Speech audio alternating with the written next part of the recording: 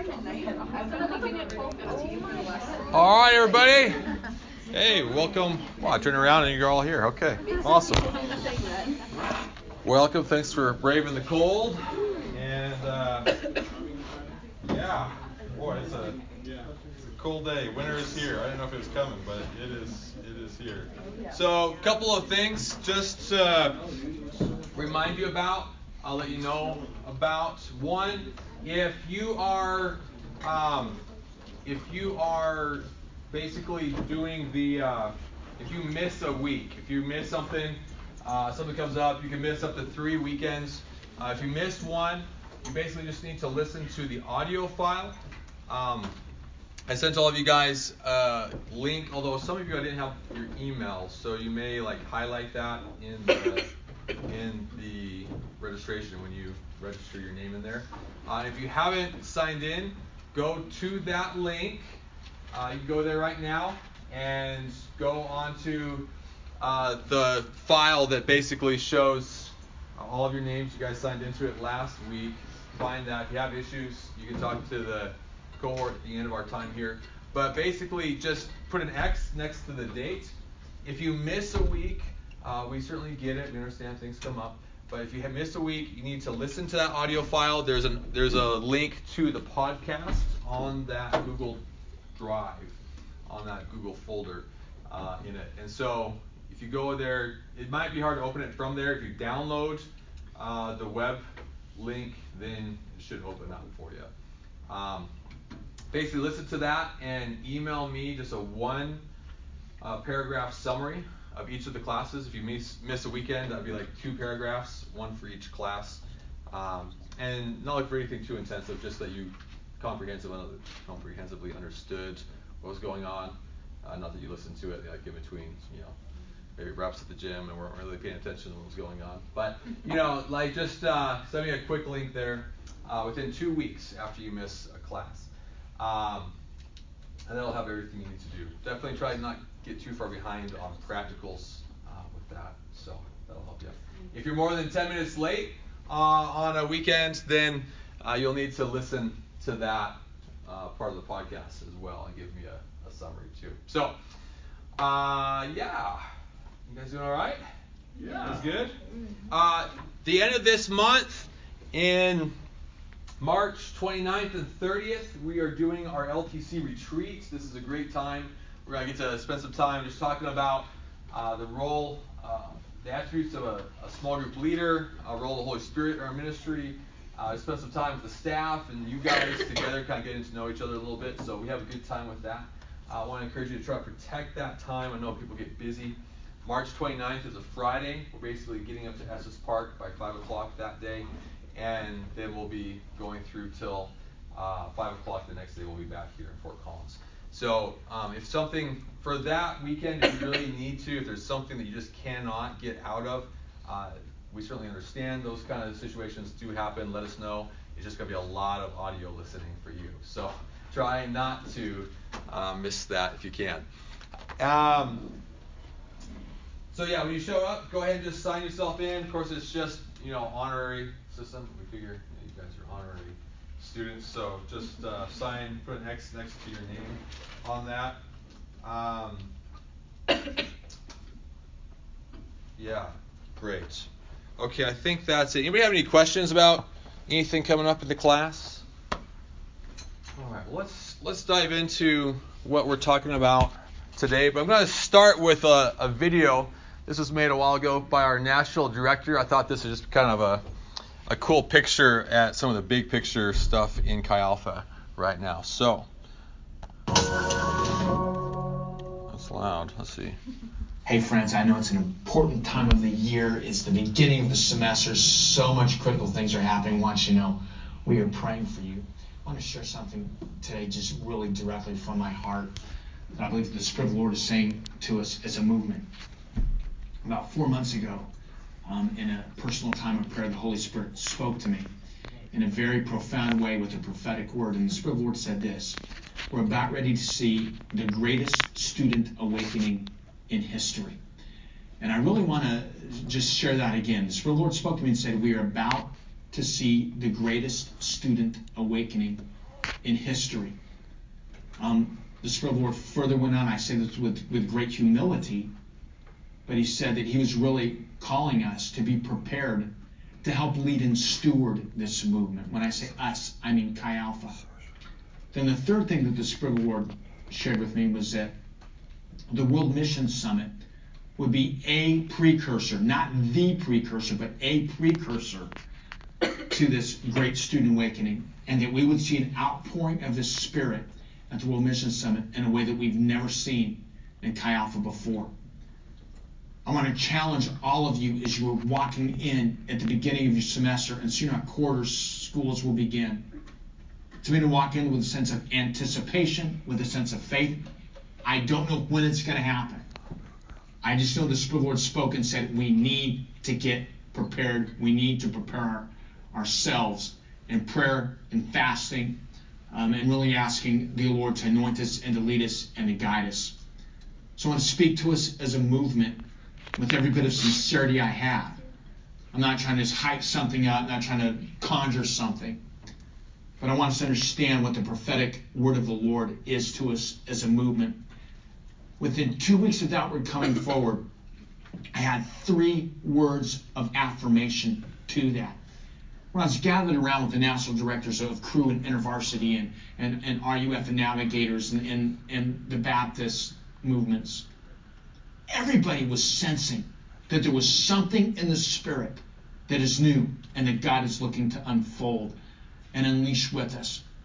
I was recently at the General Presbyters meeting, and in the first devotional, the speaker got up and he said that he believes that God is about ready to unleash a great awakening. And that awakening is going to be through millennials. I am telling you, the Spirit of the Lord is doing something. It is incumbent upon us, every one of us, to prepare ourselves and to walk in a new level of faith and belief and preparation for the greatest student awakening in history.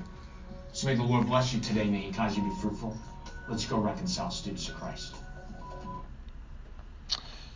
So, Scott Martin is our national director, if you didn't know. We had the World Mission Summit already. We're going to have another one here in a couple of years. But Scott and I went, right after the World Mission Summit, we went to Crew headquarters in Orlando, Florida, and we spent a couple days doing some conversations with other national leaders of campus ministries, talking about kind of the National Day of Prayer. There's a day every year that campus ministries highlight universities around the country to emphasize just prayer within the churches for our campuses. And we were there just kind of talking with other national leaders, and they started it. One of the leaders of IHOP was there. He kind of was facilitating some of this, and he asked us to go around and kind of share what we were kind of sensing, what was going on in our different ministries. And Chi Alpha, Scott and I were the last ones to share, but by the time we got to it, every person in that room, almost every speaker, every representative of all the major campus ministries said, we don't know what's going on, but we sense like something is happening. There's going to be a revival, a great awakening. Something is happening, and we sense the Lord telling us, prepare. By the time Scott got the mic, so to speak, we were just kind of like freaking out a little bit. But let me ask this question. If that's true, if that really is something that is what is coming at some point, and you may ask, like, what is a revival? What is a great awakening? We could get into all that. Not really the points for me today to kind of dive into that, but just to say, what would happen if we had 1,000 students get saved tomorrow on campus? Monday morning, students show up to class, somehow, some way, they just repent. On the plaza, 1,000 students just just repenting on the plaza. That would be cool. But what would happen if that happened? And I would argue probably long-term, not a lot. Unless there was a group of people to take them and walk with them and pour into them and disciple them through the process from there. And there's this thing, I can't remember who it was, but one of our ODGs that we love, I can't remember if it was, Winky's not ODG yet, but he's getting close. It's either Winky, he's been resuscitated like 4 times, so he's getting close. But it was Winky or one of those guys, but he said there's this concept called inoculating Christianity, that when you experience it, and actually I think our speaker at Fall Breakaway even maybe have mentioned this, but like when you've experienced Christianity, the novelty, the excitement of what Christ has done starts to wane on you unless you act within it, unless you take on that responsibility, that what you've been revealed to you, unless you walk that out. You start to get inoculated to Christianity. You start to be like, yeah, I've heard that, been there, done that, which is sometimes why, and I was one of these, but why sometimes the hardest people can be the Christian kid that is on campus, or at least growing up in Christian heritage in the church. They're so like, oh yeah, I've been there, done that, nothing new under the sun. You're not going to impress me. And I'm like, well, I'm not looking to impress you. I'm looking to walk with you. And that kind of thing can happen, but if we don't have people to fight and pursue and minister and disciple students, not a lot would happen. How do you prepare for a great awakening? You make disciple makers. That's what you do. Last week I kind of told you guys the story of the Outpost, or at least from my perspective, kind of my journey of coming to this place where we pioneered the ministry. And when asking that question, why do we exist, I don't know if I fully even understand that question. I certainly know that God wanted this ministry here. He wanted us to be part of the kingdom work here on this campus. And so called a hick from Oregon and a bunch of city kids from Texas. You would have thought that would be the other way around. But, to Colorado to pioneer this ministry, because there's something that we're supposed to do. And I think a big part of that can just be encapsulated by the idea of making disciple makers. And so here you guys are this morning or this evening. And we're talking about what does that look like to take on that responsibility in our world. I was speaking with the head of, we don't emphasize this too much, but behind the scenes, Chi Alpha is supported by the Assemblies of God. And whatever thoughts, whatever about that denomination there are, it's almost impossible to argue that it hasn't been the most effective mission sending agency in the last 100 years of Christendom. It started about 100 years ago, now has about 65 million constituents around the world. Pretty radical thing. And I was talking with the head of their missions department. So this is like one of the most influential missionaries there is in the world at this moment. And I was asking him, I said, we have a lot of Chi Alpha graduates that through the connection with Chi Alpha have connected with Assembly's missions efforts around the world. Or even doing things like Chi Alpha overseas and connecting with their system and stuff. And said, like, what can we do to get students ready for missions? And he said, honestly, I'd rather a Chi Alpha student than almost anybody. He said, I'd rather him than a seminary, a pastor. I'd rather get a Chi Alpha kid, because you guys know what it's like to fight for people in the real world and to pursue them. So, we're not trying to build our kingdom in Chi Alpha, but we are trying to be part of the kingdom work in this world, and we think we have a part to play. And there's something about ministry on a university campus that teaches you what it's like to empathize and to fight for and to walk with people in this season of life. And that principle takes you to the rest of your life. I was listening to a podcast just this last week by a guy named John Mark Comer, who's a pastor in Portland, kind of in my backyard, and he was interviewing with a guy in Australia, and John Mark Comer was kind of on the edge about 10 years ago on kind of missional communities and some of the megachurch movements. He basically realized he's my age. He basically was like, I built this megachurch. He's being humble about this. He's just saying, we had this huge community start building up. We were like, we got to do something. We want to change our city. We want to transform our city. So we need to get them out there. And he was kind of reflecting on that push. And he said, we really screwed it up. He said, what we did was we basically took something of a small group paradigm, pushed it into responsibility without any discipleship or any understanding of how to reach out. And he said, typically, these missional communities did as much becoming like the world as they did anything trying to transform the world into the image of Christ. And so he was kind of lamenting this need for discipleship in our world and this need to fight for the world. So we're going to kind of talk today, for the next little bit that I've got here, I want to talk a little bit about what does it look like, what does small group look like when we say that word. So I want you to take that word small group, and I want you to put in your mind everything that if you have any Christian heritage, and if that was a concept from back then, I want you to picture that, and I want you to think about what that was like. Good, bad, different, I don't care. I want you to kind of put in your mind, what would you define small group as? And now I want you to throw it away. Because what I want to try to do in the next 30, 45 minutes here is redefine some of these terms. And it's not to say that small group in any other context than Chi Alpha is bad. I'm not trying to get there. But in our context, it is so nuanced, so unique, and oftentimes very different than what people have understood, that oftentimes students come into Chi Alpha, kind of take that cultural Christian perspective of what small group is, try to insert it into Outpost leadership, and it's it rubs the whole time. It's this doesn't make sense. It's because it's not actually small group. I was talking to Dylan Austin, and we are doing a lot trying to connect with our graduates with missions opportunities in the church world.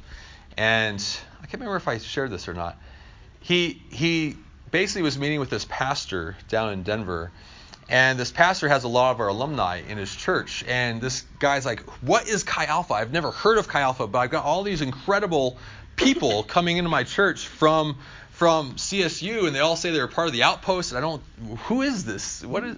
And so Dylan tries to explain Chi Alpha, and he basically starts talking about small group. And the pastor straight up told him, he said, "Oh, small group doesn't work. It's a waste of time." And Dylan said, "Well, let me explain." And so he starts to explain what we do, and then the pastor by the end says, "Oh, that's not small group. That's something totally different." And it's not to mean that there isn't again, I'm trying to walk a fine line here, because I'm not saying that every experience in small group is in any way bad. It can be really, really good in the church world, but there is something unique. I have a friend. His name is Derek Britt. He is the Chi Alpha director at Indiana State. He's kind of my contemporary over there. He's the district director over the state, but he's mostly on the campus, kind of like me. And him and I were chatting here a while ago, just last semester. And Derek has a really unique perspective, because he was the associate pastor of a mega church, really healthy, thriving situation, although it did start having some dysfunctions that were really difficult on him. But they had small group, they had this context, and it was good. It was a healthy context. And so I asked him, I said, "Dude, explain to me, because I kind of live and breathe Chi Alpha, what, from your perspective," because his narrative goes he was in the megachurch, he was getting disillusioned with ministry, and all these things were happening. He got plugged in with Chi Alpha, kind of fell into it a little bit after resigning from this church. Fell into it, and he says in hindsight that basically saved my faith and definitely redefined how I understood ministry could look. And I said, what redefined? What was different for you? And he said, in my understanding, small group was it was healthy in the sense of creating community, which is good, even in a sense of maybe even life together a little bit. We'll get to that here in a minute. But he said, I never understood the idea that you could actually fight and pursue people, fight for people, pursue people. That the idea that you would sacrifice, that someone was sacrificed for you, that someone would actually engage you. He said, we generally treat it like a revolving door. We're trying to keep people in that come in the door. So we're trying to get them connected at that point. But he said I had never understood the idea that you can empower people to actually go out. And see, the world right now, and this is not America, this is the world. I mean, right now the church generally works from the idea we're trying to keep people in. And that saying, I think I mentioned last week, that the church, and it's right and good that we should say this maxim, but it is that people need to belong before they believe, which is great and good and right, but is limiting in its scope, because what if they don't want to belong? How are they then going to believe? And that idea of pursuing and fighting for people is so critical. It changes the whole ballgame, which is why we see so many things change when we suddenly take on that perspective.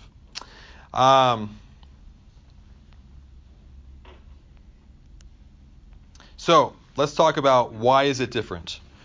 Well, one, actually, I just said it, kind of went into it, but basically that pursuit concept. What if they don't want to belong? So one of the things, when we talk about small group, what we're really trying to define is that concept. That pursuit is so, not that we don't understand it, not that we don't even preach about it, but in the understanding of saying, hey, when you walk on campus in the fall and we say, hey, we're not going to be attractive, well, we hopefully are attractive ministry, but we don't want to be attractional. In fact, we try to very much limit our methodology to keep attractional out of the picture as much as we can, because we don't have the belief that we can reach this campus by saying, hey, look at our big thing, look at our cool thing, look at our best, whatever, but saying we're going to empower you and you're going to go out.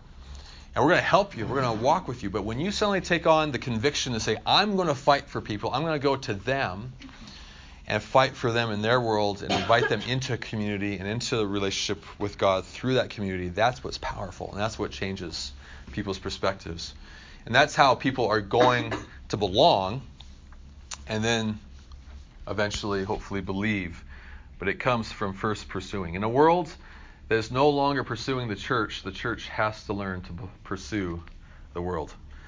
The other area where our understanding of small group is going to be pretty different than almost any other understanding of that word. In fact,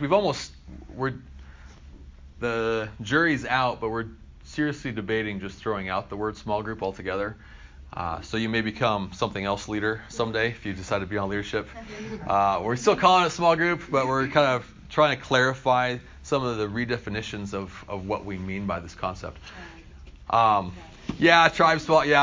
group. I don't know. Yeah, I know everything is good and cheesy, and I'm working on it. So I do like tribe. That's something I'm thinking about. Okay. Small group revolves around your life, not your meeting. This is one of the things that's totally different from the typical perspective and paradigm of small group in the world. Small group, in our understanding, is not revolving around a meeting. It is revolving around your life. And in that context, it certainly does. Small group has a weekly meeting, but it is not a weekly meeting. So I want to break that down for us just a little bit. How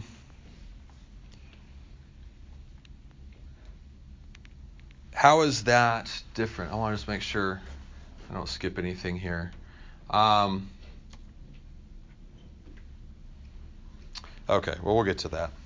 We'll get to that. If small group is primarily focused on a weekly meeting, it is not intrinsically relational. Not intrinsically. When I was a student, when I started on staff at UNC, I didn't get this. I didn't understand this. I did not have a great model at that time of what small group could be. And I was going out on campus and I was getting a bunch of guys together. And within most of the metrics of health, I actually had a pretty healthy group. I had about, close to a dozen guys that were like kind of hanging around me, and we'd get together once a week. And I even have people from other ministries that came to my small group because they really liked it more than theirs. So kind of gave, yeah, look at that. But we never, once in a while we kind of do a special thing, and I kind of get them together maybe.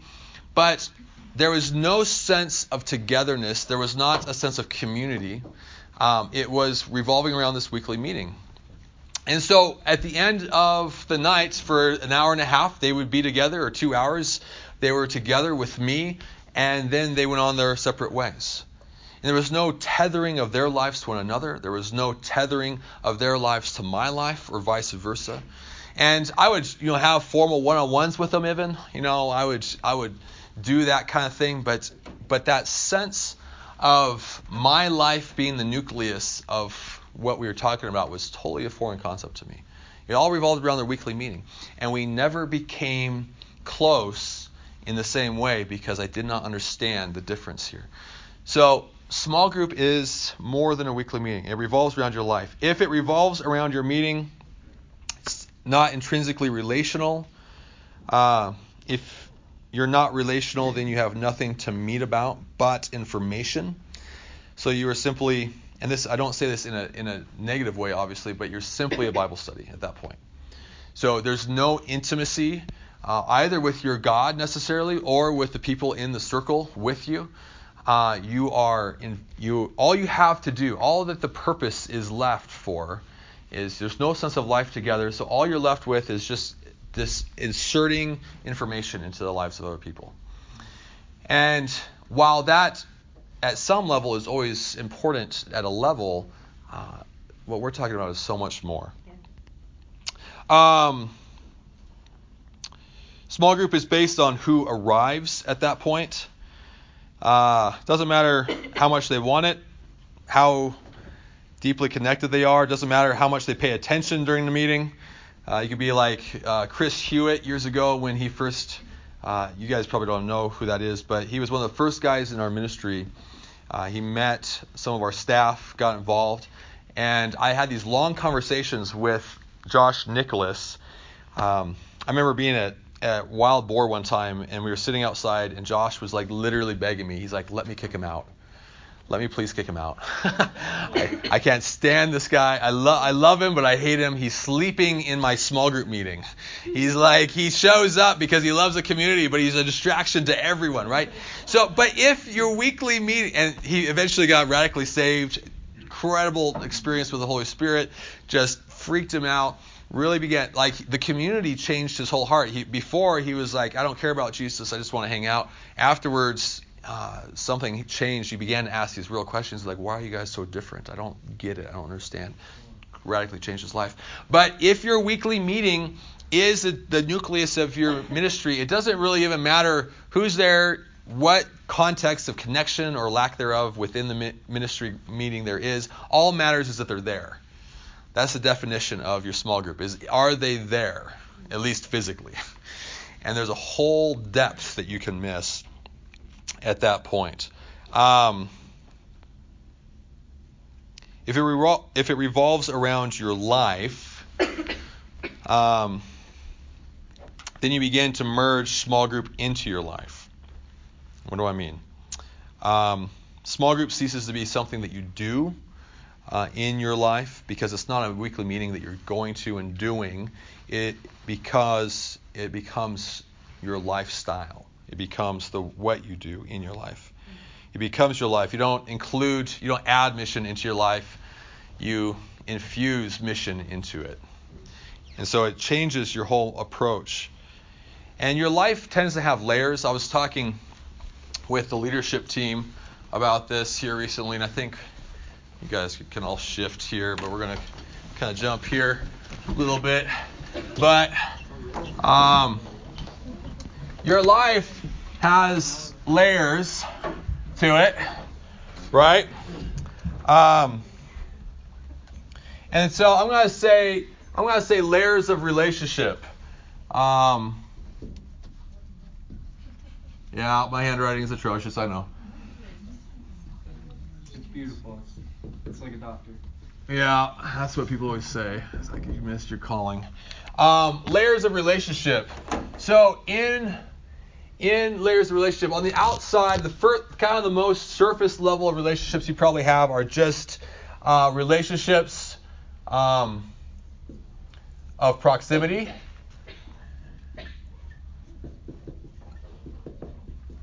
Relationships of proximity. This is going to include people like people in your class, maybe people at work, maybe just there are people that are around. You may even know who they are. You might even know their name, but there's not really a depth of connection. You're just tethered because you're in the same class. You're in the same work environment. You're in the same university. There's this relationship of proximity. Maybe the guy down the hall from you that you've maybe said hi to once or twice, or you saw him at the Ram Welcome thing, and you kind of know who each other are.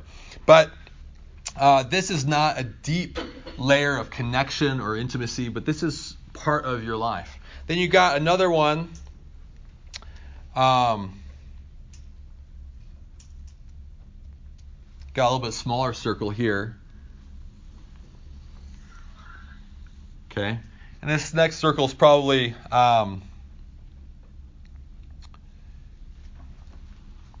let's see, how do I define this? Components of life. That's a bad title.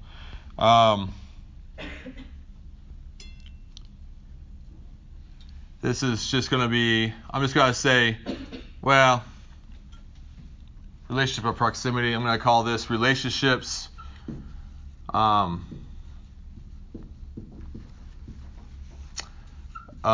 practicality.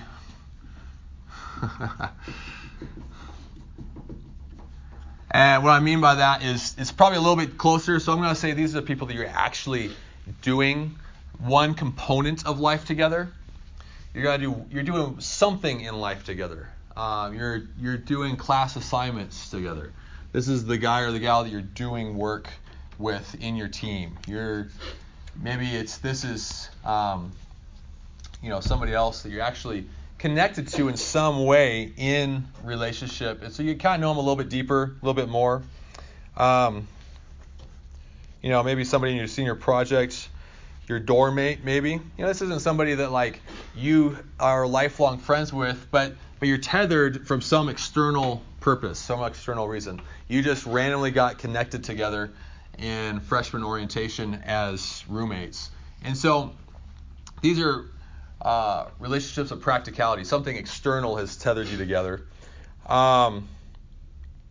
Then we're going to say, as a small group leader, you're probably going to have deeper layers. This is where we go from external, and this one might be a little bit external too, but we're going to start moving more towards internal concepts. That really is bad. I'm going to keep to the red. All right, so this one, let's say this is your outreach community. And what I mean by that is you're going to find people, and some of them are going to be from these layers here. Some of them are going to be from intentional outreaches that we are going to have you do. Things like freshman, maybe freshman orientation or welcome week, going out there trying to meet people. But broadly, within that circle of connection that you have, you're going to start finding people that you're pursuing, but they're not in your small group. I'm going to define small group here in a little bit, but they're people that you're intentionally beginning to like proactively reach out to and try to connect with them. You're pursuing them a little bit. They're pursuing you maybe even a little bit, but they're not really part of your life in a deep sense, in a deep way. Then you're going to have probably a whole nother layer that's this is the guys that you're doing mission with. I'm just going to call these missional communities. But this is your brotherhood. This is where your brotherhood already exists.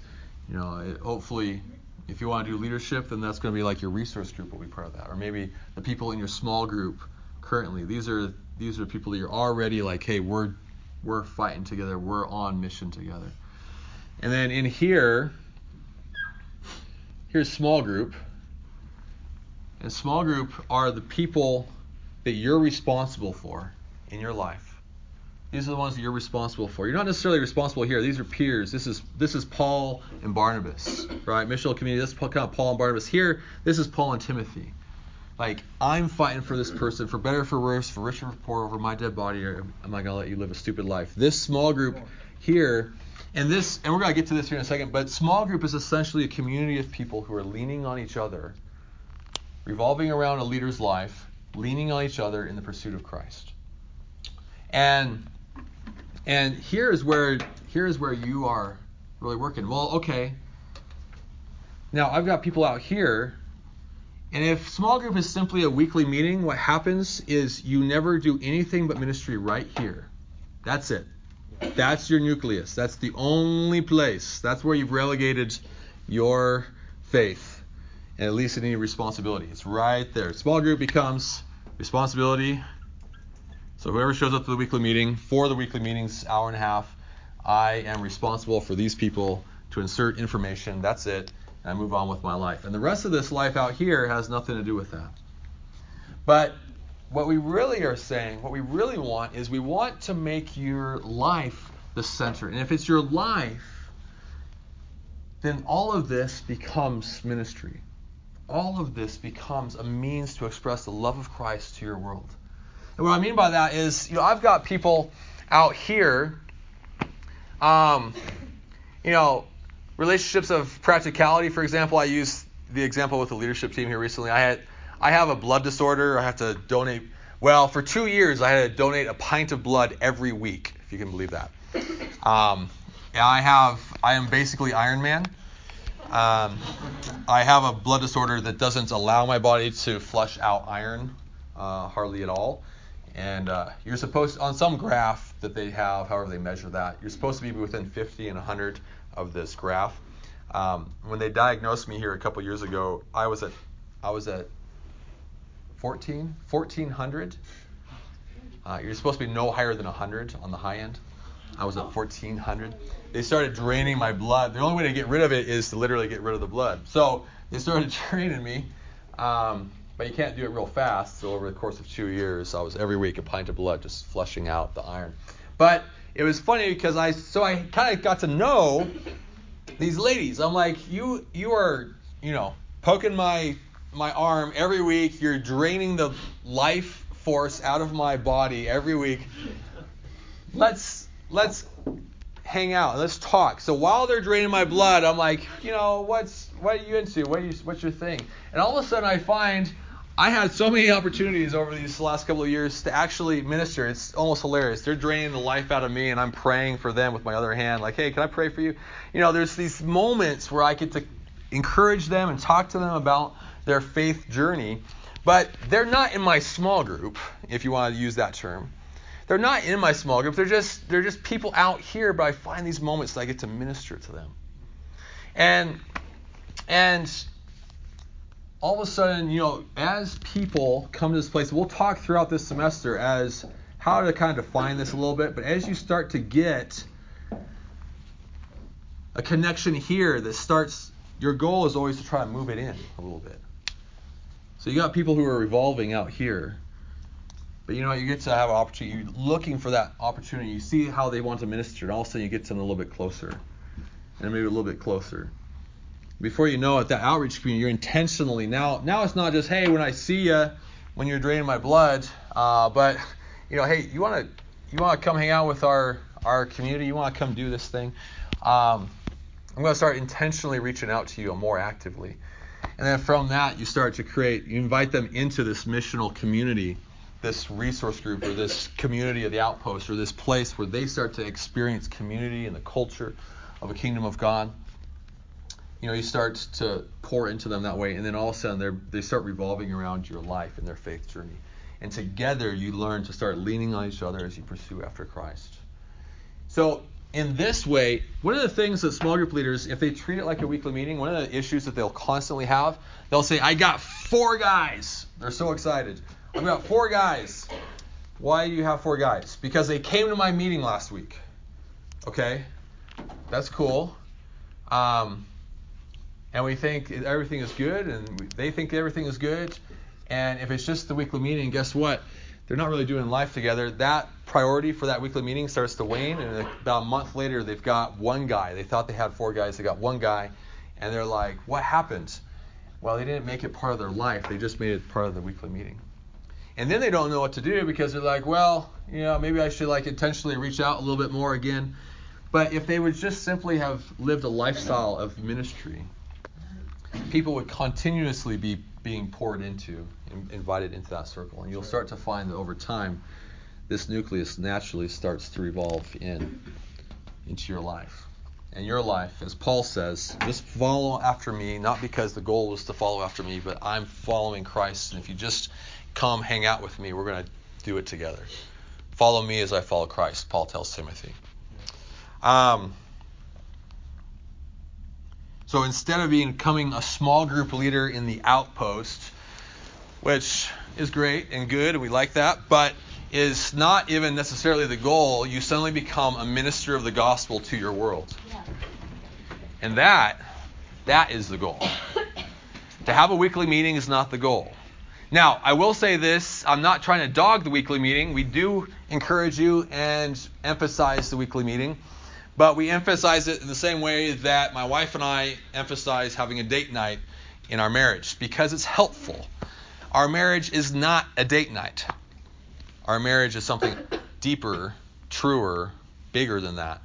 But date night is great. It kind of gives us some intentionality, some time to just get away, just to be with the two of us. It's good. And so the weekly meeting is good. But your definition of what we are asking you to do is not encapsulated by that any more than my understanding of my marriage is defined by that. It's simply something that's a tool towards what is really the goal.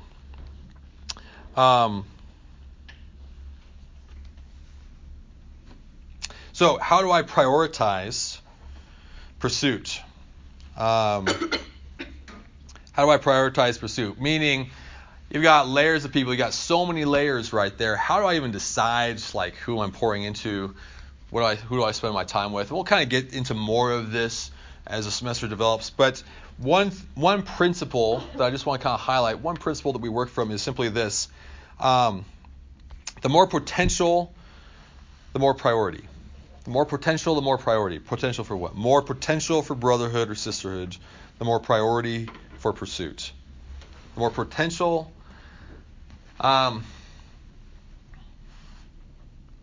Minister whenever the opportunity arises and push closer in the circle when they're ready. How do you prioritize? More potential, more priority. What I mean by that is simply Jesus spent more time the deeper in those layers he went. And you could think of this, he ministered to the multitudes. He did that. But then he had the 70 that he was spending time with and kind of giving assignments to and doing stuff more directly with. But within those 70, we see he spent a lot more time, quantity of time, intentionality with these 12. And within the 12, we see he actually would even pull aside these 3 within the 12 at times to just have a little more memory creation. Like, hey, watch me like glow like a glow stick up on the mountain here. This is going to be great. You're going to never forget this, right? So he kind of gets, the rest of them are like, we don't know what's going on. They just went away. But even within those 3, there was one that he tended to kind of lean on and say, hey, let's figure some things out. And he gave him the most opportunities, frankly, to fail at times, but he gave him the most opportunities to kind of grow in his discipleship with Jesus, and that was Peter. And so we see these layers, but what we see is this intentionality, this priority of Jesus based on the potential, I think, of deeper brotherhood. This scripture verse, I used to say, people ask, like, what's your favorite scripture verse? I'm like, the Bible. How do you prioritize? Lately, this has become the chapter in the section that has just been freaking me out over the last couple of years, even. But John chapter 17, Jesus is getting ready to go to the cross, and he has this incredible prayer. And in this prayer, what we are seeing is Jesus' statement of his heart for the future. What he is up to, what he is hoping to see happen because of what he is doing on the earth. He's praying, God, may my sacrifice be worth it because this will be the result. And what is his goal? My prayer is not for them alone. He was just talking about his disciples directly. He was praying for his specific, the 12. I pray also for those who will believe in me through their message. That's us. We believe through the message that came through the disciples from Jesus. That all of them may be one, Father, just as you are in me and I am in you. Now let me stop there. That freaks me out. This right here freaks me out. That all of them may be one, Father, just as you are in me and I am in you. The concept in Christianity that has bothered me the most over the years is the Trinity. Not because I don't believe it, but because it is so hard to explain. It's like water, but it's not. It's like an egg, but not really. I don't know how to explain this. And it's not illogical to be 3 persons in one being, but it is entirely contrary to our understanding of our own personal experience. And so, if I had more time, I'm reading a book right now that's talking about like how the Trinity is like space. We have up, down, left, right, and through. At any given time, the 3 have to work together, but they're independent. It's awesome. But how do you explain it? How do you explain this? Well, one thing that fascinates me is this. If God were not a Trinity, there would not be love. And there would not be relationship. Because the world tends to work from one of two contexts. Either God, I was reading Winky talking about this recently. He said, either you can have God as personal or Him as infinite. But only Christianity has ever found a way to actually understand them merge. And not like we figured it out. It was that God revealed this to us. But that He merged the two. You have these personal concepts of pantheism, polytheism, the idea of God is everything, or gods, mini gods. This idea that God is personal, but there's no infinitude to Him. You can't quite figure out where this all started. What's the uncaused cause? Or you have the infinite. You have the Allah. You have this idea of God being this all-powerful being in the world, but He's not personal. Because when you take away the idea of the Trinity, you are left with a singularity, and a singularity has no basis for relationship. There's no relation. Why? He made us because He was lonely? Which is actually contradictory if you get into the deep philosophy of deity, that he would have to be self-sufficient. All things would have to come from his singularity. So where does relationship come from? And if you don't have relationship, then there is no love, because love is self-sacrificing for a betterment of another person. Not maybe sometimes our perception of what I get out of it, but what I can give and serve, sacrifice. So Jesus here is praying, and what does He say? The only thing that I can compare what my goal is, how I want you to be unified, is the Trinity. That is the thing of reality. That is the thing I'm trying to draw you close to. That may you be one, as Jesus says, as I am in you, Father. As the Trinity is unified, may the church, may the kingdom of God, may the followers who come after my disciples, may they be unified in a way that only the Trinity, that they become that close to the source of reality, that they would unify so deeply with that principle of His nature, that we would be one as He is one. May they also be in us, so that the world may believe that you have sent me. I have given them the glory that you gave me, that they may also be one as we are one. I am in them, and you in me, so that they may be brought to complete unity. Then the world will know that you sent me and have loved them, even as you have loved me. So what Jesus is saying here is, may we be unified, and may we come into this divine dance that the ancients used to say in Christianity, that we join into this interplay within the Trinity itself. And that is a fascinating idea. That is what we are being invited to do, to be called to do, that we would bring people into that place. And so what that means is my goal is not to make another friend. That's really not my personal goal. I have plenty of Facebook friends, whatever. What I'm looking for is brothers. That's my criteria. I'm looking for the potential to find someone that I can be so unified with that the Trinity is the only expression of reality that can compare to it. That I'm looking for people that I can do life with. C.S. Lewis says that friendship has to be about something, but when the thing of your life is the thing that binds you, then the potential for relationship is the greatest that there is in all of reality. Because the greatest thing that binds you is the thing that is most powerful in all of reality. And so I'm looking for people who I can do that with, that I can live life with, that I can minister with, that I can have mission with and lean on and depend on and work together for something that is both incredibly life-giving and purposeful.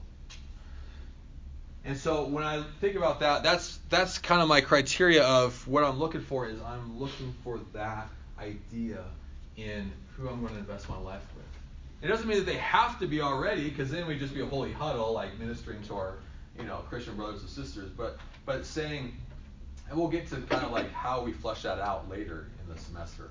But how likely. And so when we start getting into these circles of my life, and my small group is of people around my life that are leaning on me and I'm leaning on them as we're pursuing after Jesus, when that's the idea, and I'm a minister to my world the way that Jesus was a minister to his, and the fruit of being a minister is he was finding people that were ready and wanted it, started pushing them closer into that circle. That circle was not, sun or Saturday morning at the tabernacle or at the temple. It was his life.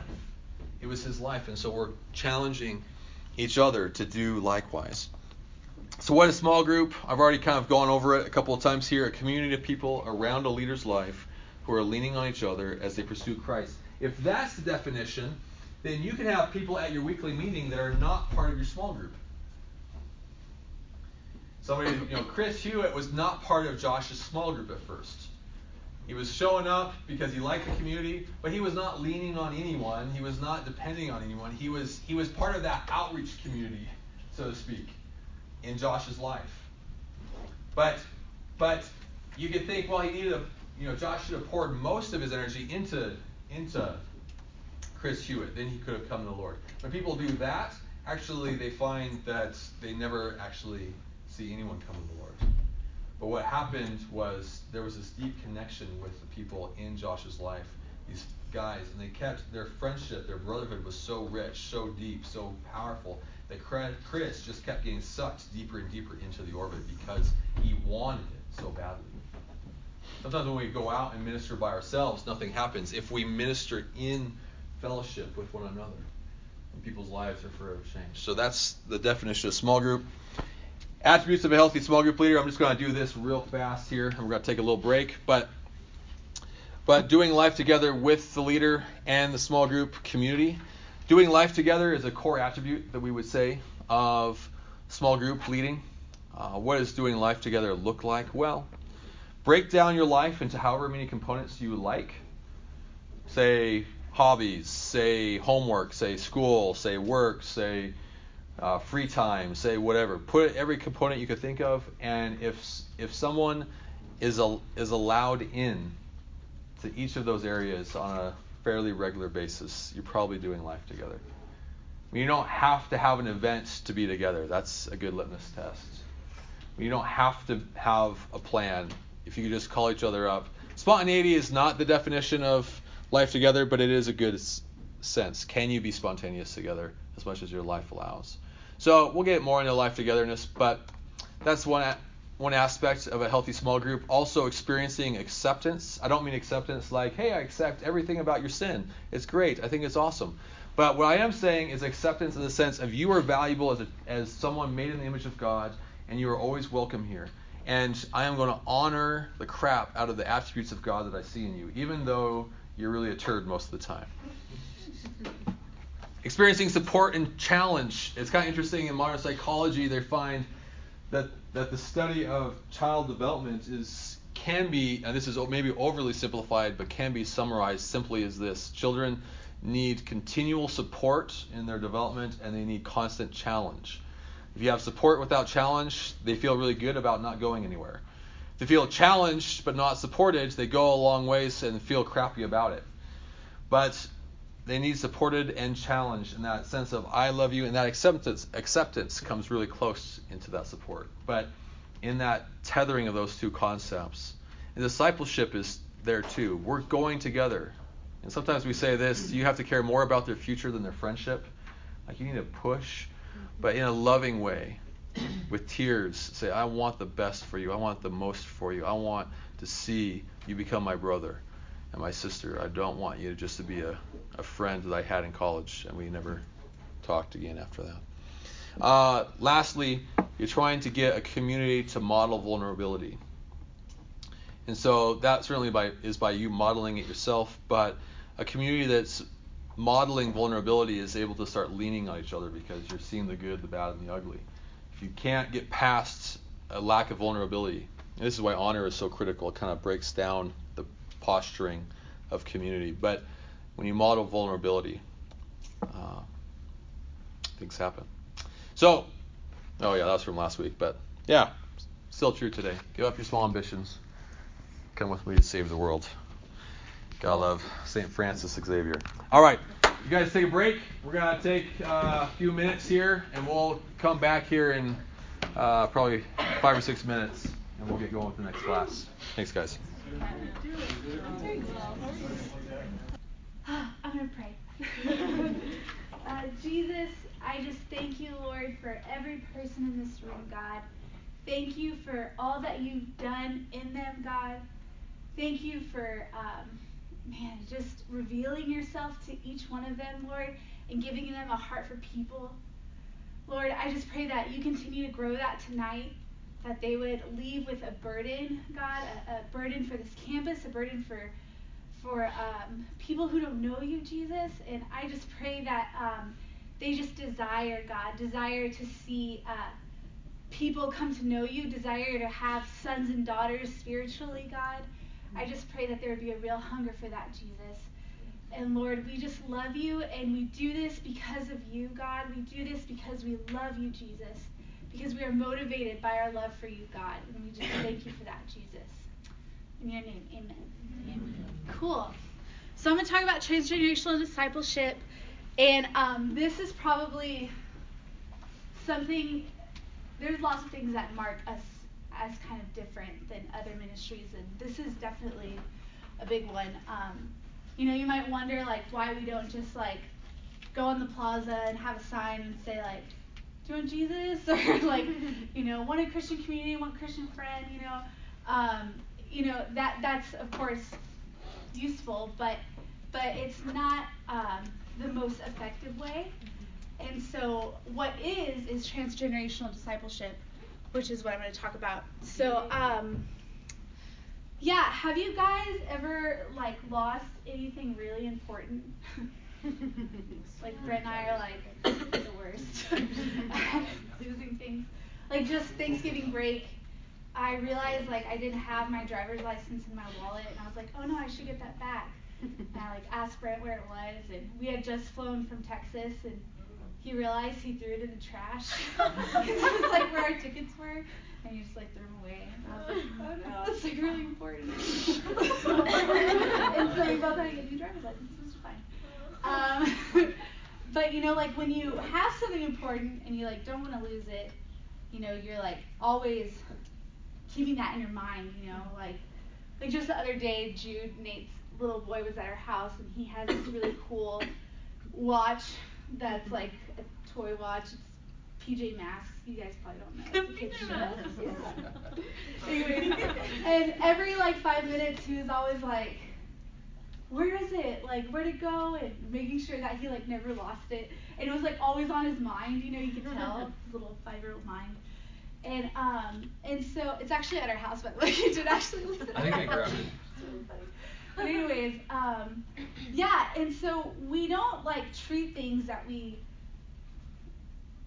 want to lose, with flippancy, We don't, just say, to something that's really important, hey, I'm just going to leave this, I'm just going to leave everything going at the park, and then I'm going to, leave, they're so precious to me, Can you imagine if, someone was babysitting or something, and I came back, and I was like, where's Cohen? And they're like, oh, I don't know, that would be awful, because Cohen is precious to me, And a lot of times we treat what is important to God with flippancy. We do that a lot, And what is the most important thing to God, is his people. He loves his people. They're so precious to him. And so this is going to teach you guys how to treat what is most precious to God, which is people. So, yeah. Which is this. So I want to just tell you a little bit about, kind of my story. So I didn't really grow up in church at all. I remember, in second grade, this really cool South Korean girl invited me to a Bible camp, but it was all in Korean. First experience, I guess God, I heard them talking about God, so. And, but I didn't really, get exposed to much. My mom and dad grew up Catholic, but they didn't really, go very much. And so just kind of grew up without any knowledge of the Lord. Then, 13 years old, my parents got divorced. And I don't know if whoever of you guys, have gone through, divorce or separation, you always react in a certain way to it. And I react in total rebellion. And I was just I'm going to do whatever I want, and I'm not going to be at home because I don't want to be at home because it's not a happy place for me. And so that's where I started to like really make really poor decisions that kind of took my life not in a good place. And so all through middle school, high school, I was just, partying a lot, dating a lot, just completely living like for myself.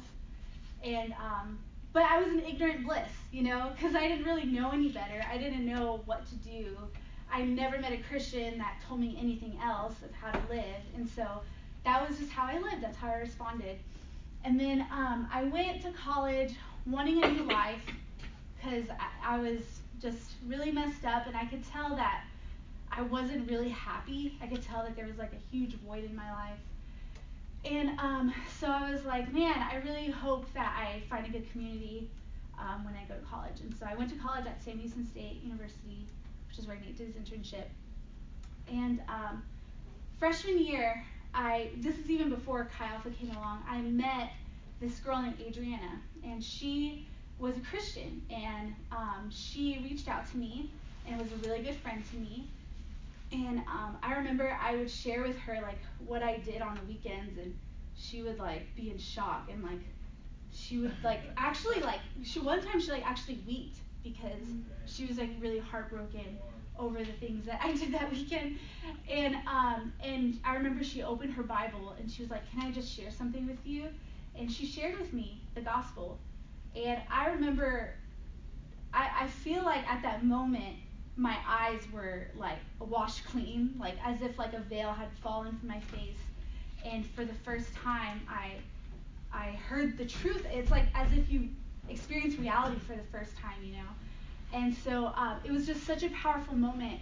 And she invited me to walk with Jesus and to like learn how to be a Christian. And I was just like so desperate to like find an answer to like fixing my life that I was like, yes, like I want that, The only problem was that Adriana was going through a lot herself. And so she, we would talk about the Lord, and we would still go party on the weekends.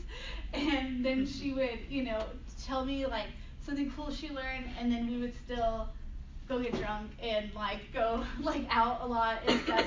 And so I'm so grateful that she shared with me about the Lord.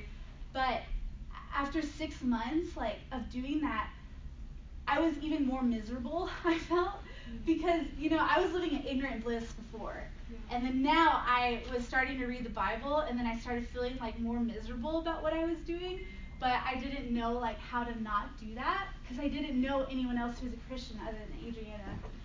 And so I was just like in this kind of pickle of like, how do I really like live for God? And I remember even crying and being like, God, I'm just like such a failure. Like I don't think I could ever like be a Christian because I just have all these like bad habits, and I have like this life that I don't like, and I know you don't like, and so I think I'm just gonna like give up. And so that's how I ended freshman year. And then sophomore year, I met my future small group leader's boyfriend, who invited me to Chi Alpha, and I thought Chi Alpha would be a party. And so I was like, sure, I'll go. And I took a couple of my friends with me. And I remember going to the address, and like it was a church. I was like, this is weird. Like maybe this is where they're like meeting up or something. And I remember walking in to the church. I'll just like never forget this. It's like always stuck in my mind. But Chi Alpha there is huge, and there's 1,200 students, and they're all worshiping the Lord.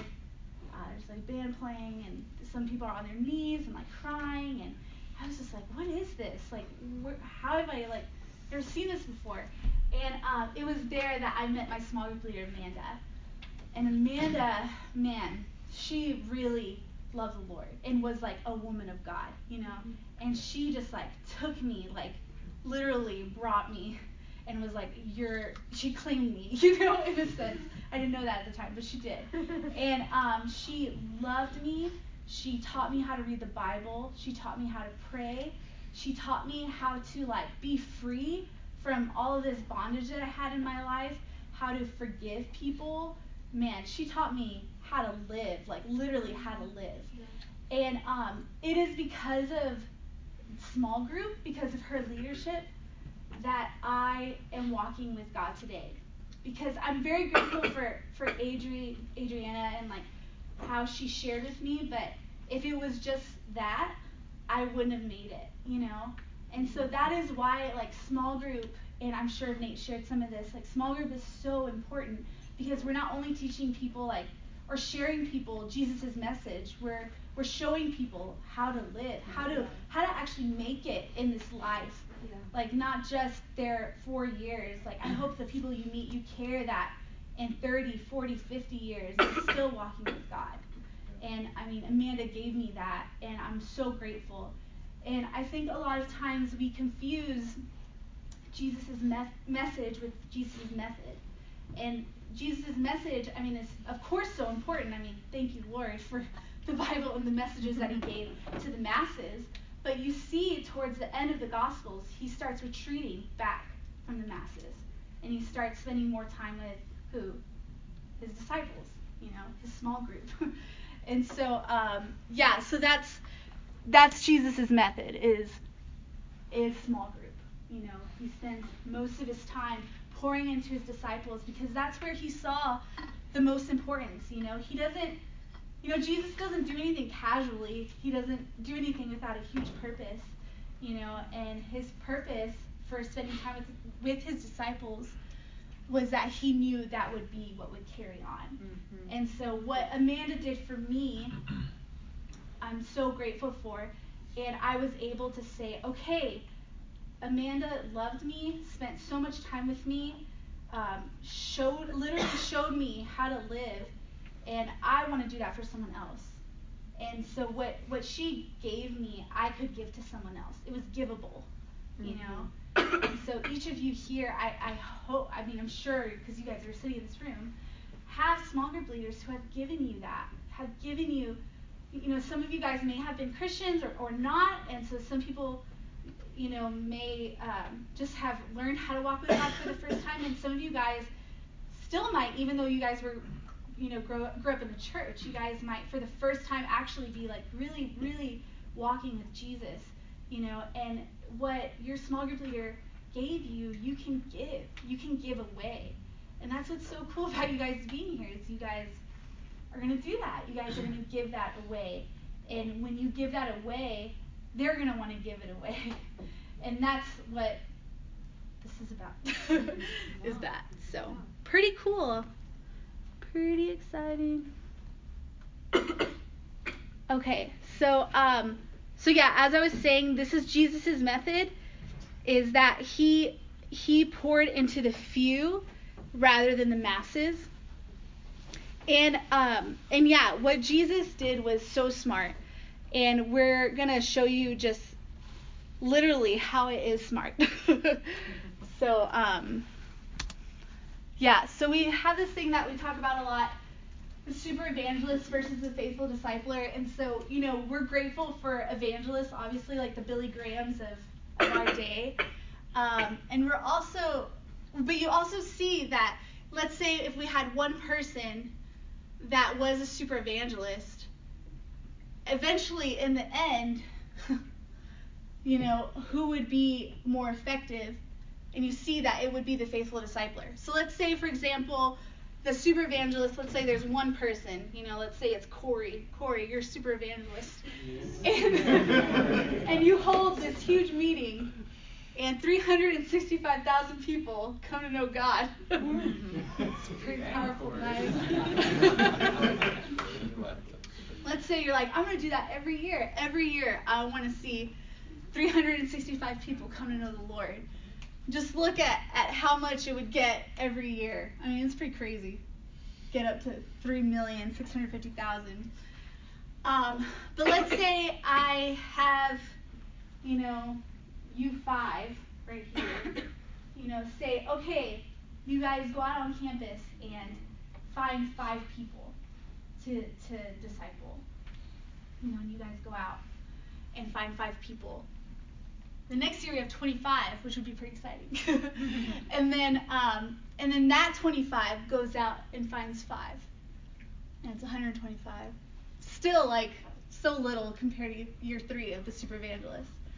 But then as you see it increase, year 4, 625, 3,125, 15,625, it's getting more slowly. But even year 8, look at that, like 2,920,390,000. You think, man, can't catch up to that.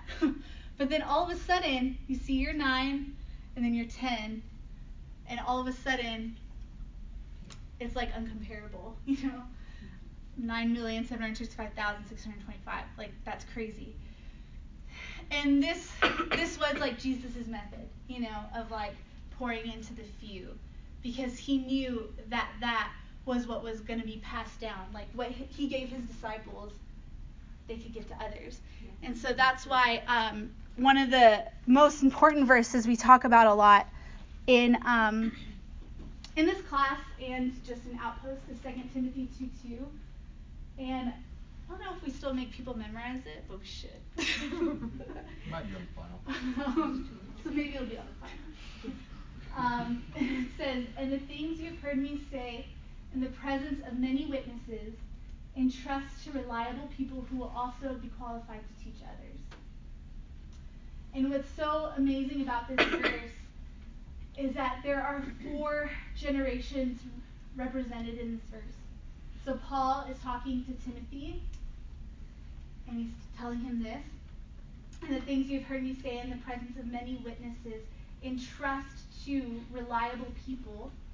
So that's the 3rd generation, "who will also be qualified to teach others." Mm-hmm. And that's the 4th one. Yeah. So this verse is our mission. That what we can give to reliable people, reliable men and women who will also be qualified to teach others. Like that is our mission. That's our goal. And so that's why we have you guys doing this. Small group leading. So yeah, what's amazing about Outpost is that we love to keep the spiritual lineage going. We love that you get time to get to know your small group leader, but we also want you to get to know where your small group leader was from. I mean, there's such an importance in the generations that you come to, and I mean, I just think about the people who pioneered this ministry having no idea what effect it would take for them being here. And now some of you guys are sitting here right now because of those people that came to pioneer. And so it's just an amazing thing. And it is this verse, literally coming into life. And so I just have an example of one from people here, which is pretty cool. So, sorry, I did girls because I don't know the guys very well. But, so at the top here is Abby Nicholas. And Abby Nicholas is awesome. She's Josh Nicholas's wife. Josh Nicholas came for our missions week last year. So you guys, whoever was there last year might have heard him speak. But Josh was on the pioneering team with Nate. And a couple of years later got married and brought Abby. And Abby is from Sam Houston State, which is where I went to school. And she has a very, very strong lineage at Sam Houston State. But gave that up and came here. And it's amazing because she has such a spiritual lineage here. And then after she was here, she was in Russia, being a part of the ministry there for 2 years. And she has, a spiritual lineage there in Russia. And now she is on the pioneering team in College Station, Texas, with A&M.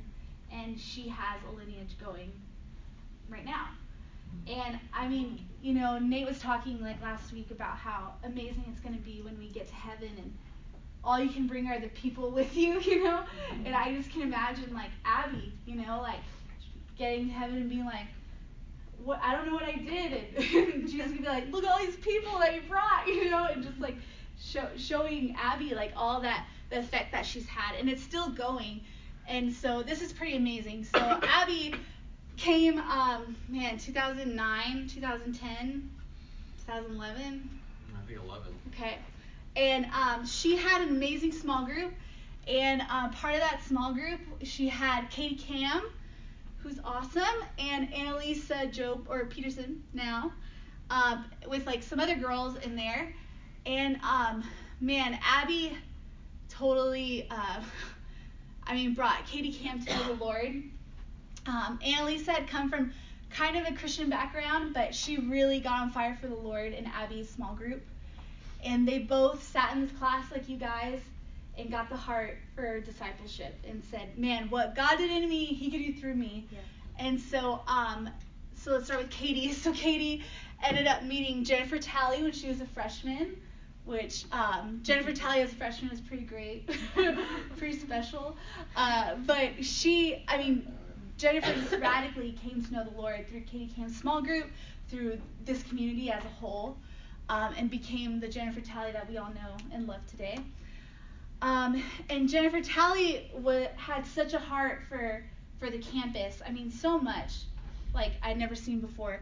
And she was trying to just find someone to just faithfully disciple. And Emmy was that answer to prayer for her. Was Jennifer's answer to prayer. And so she really discipled Emmy. And if any of you guys know Emmy, y'all should hear her testimony and just how incredible she is. She's amazing. So we're so grateful for that. And then through Emmy now has Katie, who I don't know where she is. She's not here today.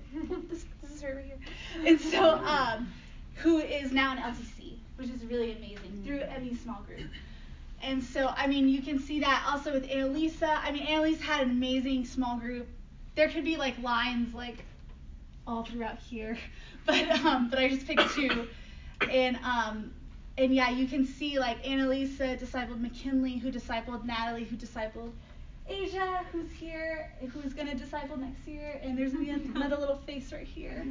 Annalisa discipled Christy, who discipled Hannah, who discipled Sydney, who's sitting right here, who's going to have another face right here. Annalisa discipled Christy, who discipled Ashley, who discipled lots of people, but I just chose Irene because you can sit right here perfectly. Irene, hello. And so, and Irene's going to have another face right here. And it's just going to keep going and going out and down, and it'll keep going. And so this is what we're talking about, the spiritual lineage. Isn't that so cool? Yes. Like, how amazing, how beautiful, and like totally, God can use all of us, and do this here. And so I just want you guys to be encouraged by that this could actually happen to you.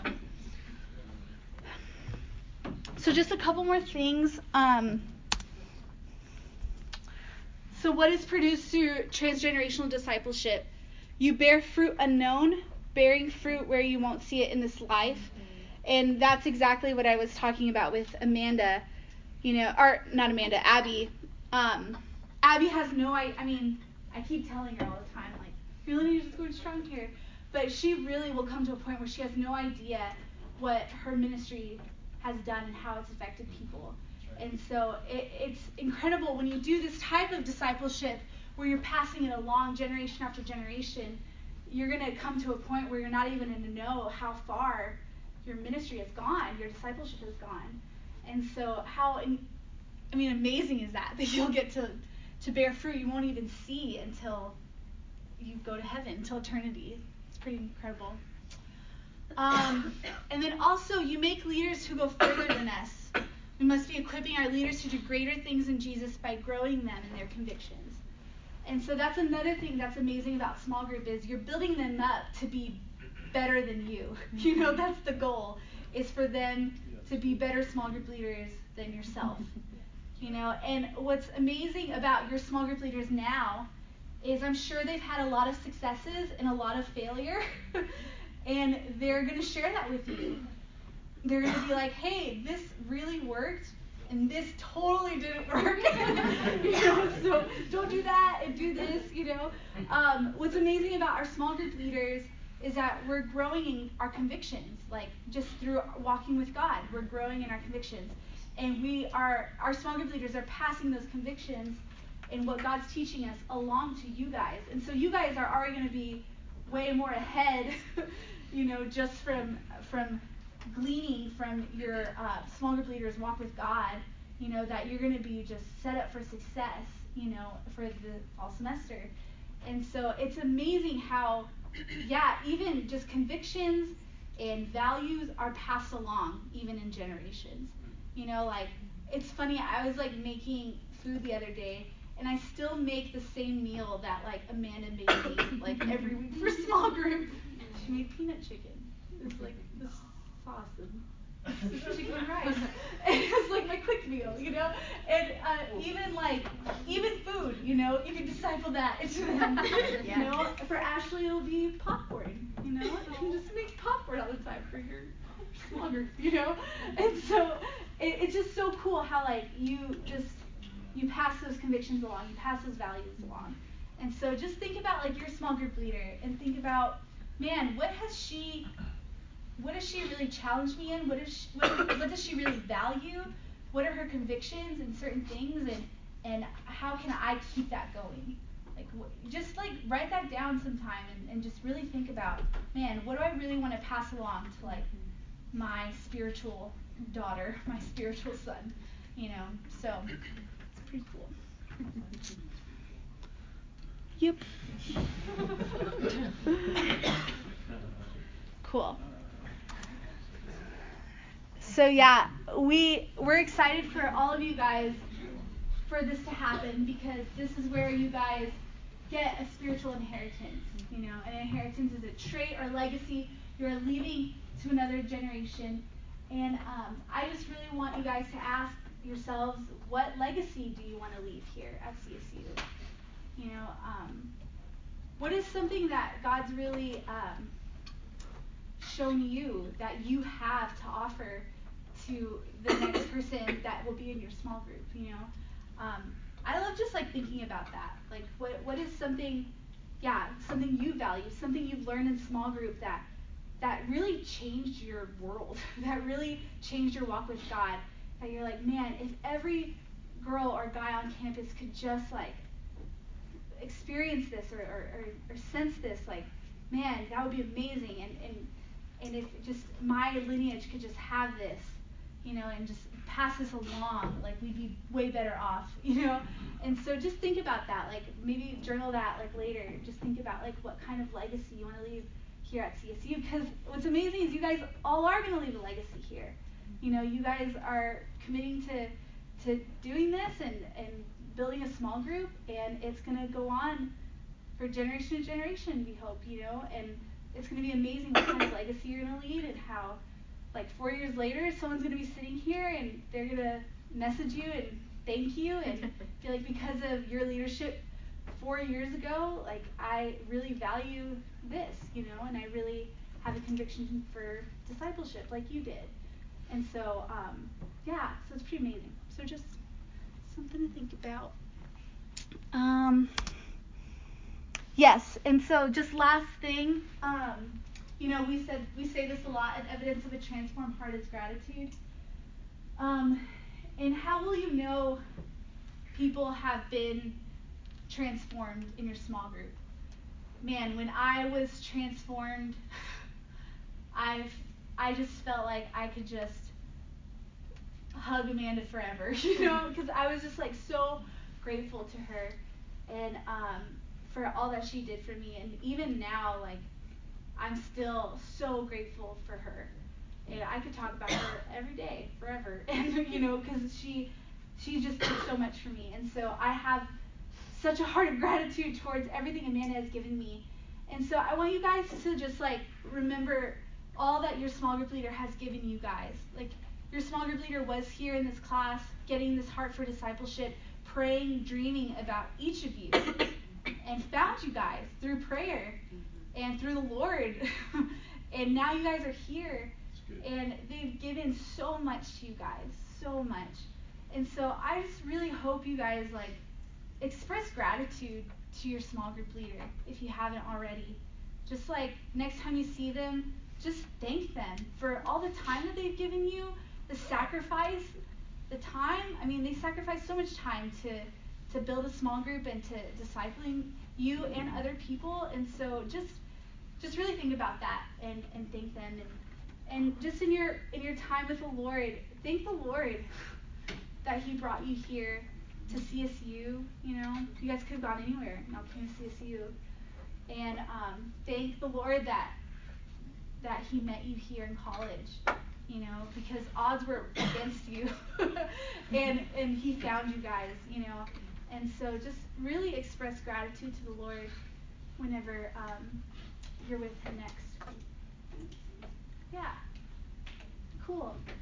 So we're gonna go ahead and transition into cohort time. And this is y'all's next practical. So you're gonna trace your spiritual lineage. So you're gonna go back at least 4 generations. I know a lot of us on staff can probably help you, or your small group leader obviously can help you look back, because they had to do this when they were in LTC. And so go ahead and do that, and then call or message them, and just thank them. Thank them for discipling the person that is in your family line. So because of you and building a small group, I'm here, it will be really impactful for them. And ask them for advice. Be like, do you have any advice, since I'm going to be a first-year small group leader, that you could give me? And I'm sure they'll have great advice to give you. And then just in your cohort time tonight, talk about what legacy you want to leave, or what your small group leader exemplifies so well that you want to be sure to continue, kind of like what we talked about. What about if your small group leader is an intern, or you're an intern and need a... So you need to go back to your lineage. Okay, even if it's not at CSU. Yeah, even if it's not CSU. Okay. Yeah. But we are looking for Chi Alpha. We are looking for Chi Alpha, but but it could be Oklahoma people. Thanks. And just have them shift back to Oklahoma. Okay, cool. Yeah. Cool. Does anyone have any questions? Thanks, Lily. Yeah. Very nice. All right, guys. Hey, give Lily a hand.